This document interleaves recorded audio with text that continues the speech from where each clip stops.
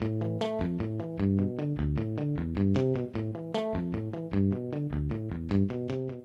to The Greek Current, a podcast by Halk and Kathimerini. I'm your host, Thanos Davelis. For the second year in a row, The Economist once again listed Greece as the top economic performer of the year out of a list of 35 countries, beating the likes of the United States, the UK, Germany, and Japan. Alex Patelis, the chief economic advisor to Prime Minister Kyriakos Mitsotakis, joins me to look at Greece's economic performance over the last year and break down why we should expect Greece's economy to continue to outperform in 2024. Alex, great having you back on The Greek Current. Thank you so much for the invite and happy holidays to everyone. Alex, should Greece topping the list of economic performers in 2023 have come as a surprise to anyone following Greece closely these past few years? So, any statistical ranking is bound to have a degree of randomness to it. So, yes, it is a surprise in the sense that, they could have shifted the one indicator or the other a little bit here or there, and maybe some other country would have come to the top. But we were very excited and honored and proud that Greece tops the ranking for 2 years in a row. And I guess at the end of the day, you can just do what you can do and hope for the best, and sometimes stars do align. One of the big bright spots, and this factored into The Economist's ranking, was the performance of the Greek stock market, which saw its real value increase by over 40%. What message does this send to investors around the world about Greek companies? So it wasn't just the Greek stock market, the Greek bond market as well did very well this year with yields falling sharply below Italy and approaching those of Spain. This was not included in the Economist ranking. I say this because, it was assets and Greek assets in general that did well. And I guess there were a number of events that took place this year. One of them were the double elections over the summer, early summer, which effectively sealed Greece's political stability. Who would have thought 10 years ago that today one of Greece's comparative advantage would be a stable political system? And I say that against other countries which are seeing a lot of instability or new parties emerge out of nowhere. And this led to some re-rating to the riskiness involved in Greek assets. But also it was the simple fact that the Greek economy continues to outperform the euro area average. And despite all the stuff that we've seen, the energy crisis, Russia's invasion of Ukraine, inflation, etc., all of this has not slowed things down. The unemployment rate has fallen to single digit, to the lowest level it's been since effectively before the crisis. So I guess all of this together, plus corporate profitability, led to a re-rating of the Greek equity market. I should also mention, and apologies for babbling, that in 24 there is the objective of the Athens Stock Exchange re-entering developed market status, or at least an announcement that this is coming. And I guess markets tend to discount news to some degree before they happen. So I think there is a re-rating taking place as well ahead of this developed market upgrade. Since you brought up the bond markets, Alex, on Monday, Bloomberg reported that Greece is planning to sell as much as 10 billion euros in bonds next year after winning back its investment-grade status. Why is this noteworthy? So, as you know, Greece is one of the highest debt levels in the world as a percent of GDP. So anybody, who follows Greece's debt as well. But it also has very peculiar characteristics, the Greek debt, It has one of the longest durations of any country in the world, still at 20 years. So 10 billion is roughly 5% of GDP. It's not a huge amount. And the interest cost on the debt has remained relatively low. I should also mention that the budget balance of the Greek government has improved considerably. This year, primary surplus of 1.1%. Next year, primary surplus of 2%. But if you look at the overall budget deficit, you will find that Greece's budget deficit this year and next is basically projected to be smaller, not only compared to countries like Spain or Italy or France, but also even compared to Germany. So, and of course, let alone the United States. So you have a country that, on the one hand, still has a high debt burden. On the other hand, is reducing it sharply. The past 4 years have seen the sharpest decline in debt to GDP of any country in the European Union, and at the same time is still balancing its books to a degree and has more fiscal discipline than other countries. So at the end of the day, the bond borrowing program is a reflection of all of this stuff that I've mentioned and remains relatively, the supply rather of Greek bonds remains relatively contained compared to what could have been given the debt pile. Aside from The Economist, Alex, the IMF also praised Greece recently, particularly for the digital transformation of the economy and increasing market competition. How is digitalization transforming Greece's economy?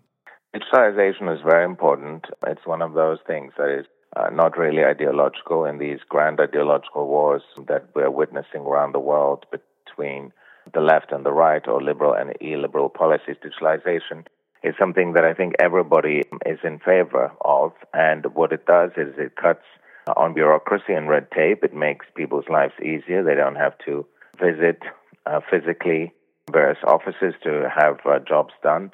It improves productivity as a result. We have now the AI revolution as well that is adding an extra layer to all of this. For example, the government recently launched its chatbot for gov.gr, the main government website.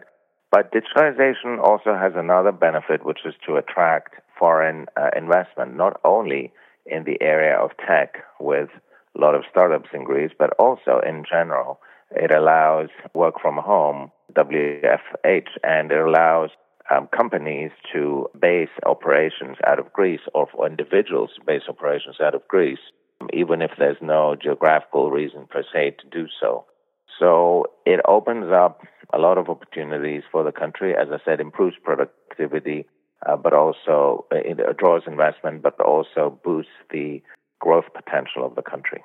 Earlier this year, Alex, Prime Minister Mitsotakis made a point to focus on increasing wages in his new terms. And this is something that you've been tweeting about recently as well. As we track this economic growth in Greece, are wages keeping up with the numbers that we're seeing? Wages are very important. Growth needs to be inclusive and needs to reach everybody, not just the top. Otherwise, you're going to see disenfranchisement, and you're going to see a backlash and populism increase. And don't forget, this is a country where wages declined initially, in nominal terms, at the beginning of the crisis, and then basically remained flat for many years. There's a lot of people who had not had a wage increase in a decade. And what we're seeing over the past 2 years is we're seeing this trend reverse sharply. The average wage cost has increased about 20% over the past 2 to 3 years, and the rate of change is north of 7% year over year. This is likely to continue in 2024. We are likely to see wage growth exceed inflation, and so real wage growth to be positive. And as the unemployment rate continues to decline, as I mentioned before, it's single digit today, you will find companies will be forced to offer higher wages to workers. And this is something that the government welcomes. Of course, there's always the risk of an inflation wage spiral. The country went through such a difficult period in the 70s and 80s with double-digit inflation.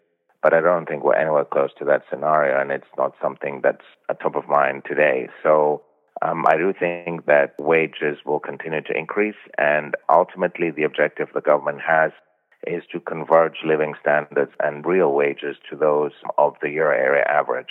So over time, real wages will go up in Greece.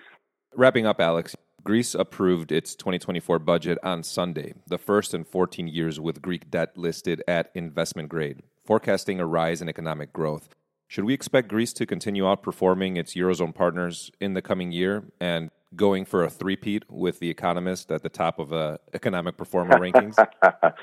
I don't know if it's possible to go for a three-peat, as you put it. There is, as I said, a lot of randomness there, but the objective to outperform the euro area average remains. And to that end, what the government needs to do and what the government will be doing is continue on its reform agenda. We talked about digitization earlier. There are other reforms that are important, fighting tax evasion. There was a bill passed through Parliament a few weeks ago, and there's a lot of work that needs to be done on implementing this bill next year. There's a big effort to speed up the justice. Justice today is served very slow in Greece, and this is a problem not just for reasons of fairness and equity, but also for economic efficiency reasons. There's a big emphasis on speeding up justice. There's the continuation of the green revolution. the climate adaptation, climate mitigation, those are one of the biggest trends of our lifetime. Greece will remain a big producer of renewables. And there's another bigger, I would say, focus, which is boosting labor supply. So today in Greece, we have 450,000 roughly registered unemployed, and the economy created 300,000 jobs over the past 4 years. So it's clear that we need to draw more people into the labor force, whether that's women. We have a low participation rate amongst women, whether it's younger people or older people, or bringing people, Greeks from the diaspora or the brain drain, bringing people back to Greece. This needs to be an objective. And if we do all of this stuff and we continue on reforms, then yes, GDP growth can continue to outperform other countries. Alex, always great chatting with you. Thanks for joining, and happy holidays. Thank you so much. Happy holidays to all. In other news, ratification of Sweden's NATO membership by Turkey's parliament hinges on the U.S. Congress's approval of Turkey's request to purchase F-16 fighter jets, Turkish President Erdogan has said, calling on the two legislatures to act simultaneously. In comments reported on Tuesday, Erdogan also said Canada and other NATO allies must lift arms embargoes imposed on Turkey. Erdogan said that he discussed the issue of Sweden's NATO accession with U.S. President Joe Biden in a call last week. He made the comments late Monday while returning from a visit to Hungary. Hungary and Turkey are the only two NATO members not to have formally approved Sweden's bid to join the transatlantic military alliance. Finally, Cyprus has disrupted an alleged Iranian plot to target Israeli businessmen with the arrest of two Iranian asylum seekers who were in contact with another Iranian associated with the Revolutionary Guard, a Cypriot official said on Tuesday. The official, who spoke to the Associated Press on the condition of anonymity, said the suspect's detention was the culmination of a joint operation with Israel's Mossad security service. Cypriot authorities said the suspect's Iranian handler moved in and out of Cyprus through the Turkish-occupied northern part of the island and would cross a UN-controlled buffer zone into the international recognized south to establish contact with the two. That wraps up today's episode of The Greek Current. Thanks for tuning in.